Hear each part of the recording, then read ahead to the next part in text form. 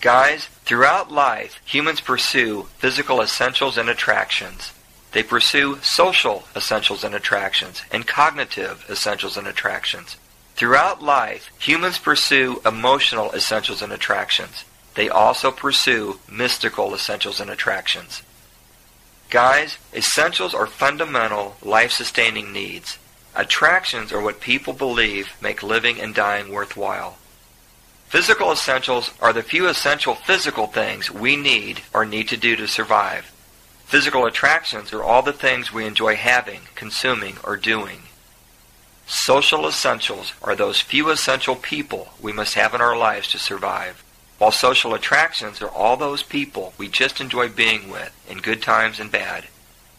Cognitive essentials are those critical things we need to know and think about to survive. Cognitive attractions are all the non-critical things we enjoy knowing and thinking about. Emotional essentials are the things that motivate us to fight for survival or make us cautious and fearful. While emotional attractions, kids, are all those things we enjoy because they make us smile or cry or amused or scared. And lastly, mystical essentials are the things our faith tells us to do or not do to stay in God's good graces. And they are the things we do when asking for divine assistance or striving to move closer to God.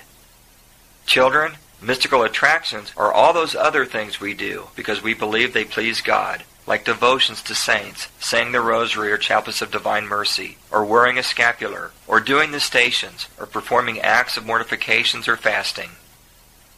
Guys, essentials are fundamental, life-sustaining needs.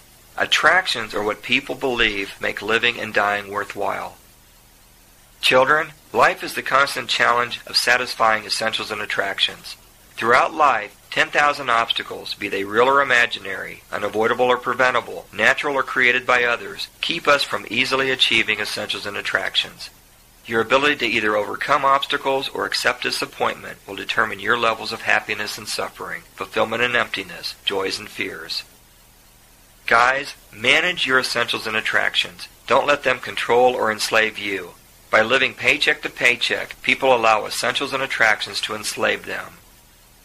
Children, be mindful that all people have an equal right to life's essentials. What a wonderful world this would be if each of us prioritized essentials for all over attractions for me. To maximize the gift of life, you must comprehend that living and dying are integrated and equal.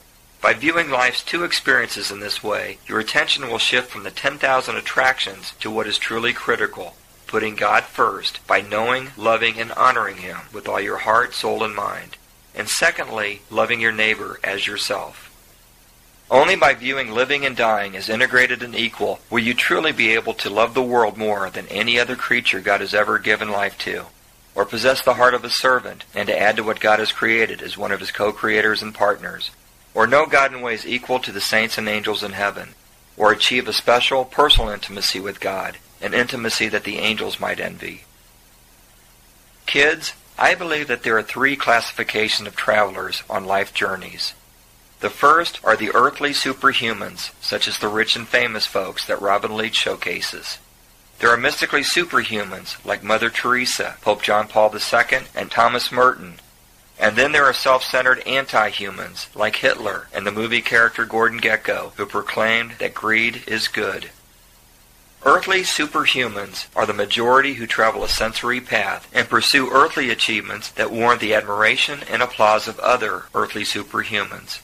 Earthly superhuman achievements are gained through routine behaviors being performed at extreme super levels, extreme wealth, extreme body makeovers, extreme buying, building, collecting, as well as extreme tasting, feeling, seeing, hearing, etc. Kids, what was the first earthly superhuman attraction? Adam and Eve aspiring to be equal with God. What was the world's first earthly superhuman effort? The created disobeyed the Creator and ate the forbidden fruit. Guys, the second classification of humans are mystically superhumans, the minority who travel a mystical path inspired by the Holy Spirit, striving constantly to live with and by the Spirit of God. These travelers seek a greater union with the Spirit of God and aim to know, love, and honor the Lord. The Spirit is comprised of God's truth and love. This oneness with the Creator enables these travelers to do extreme super good and achieve extreme super levels of personal joy and contentment. Abel walked the mystical path, sacrificing a lamb, sacrificing food for an unseen God.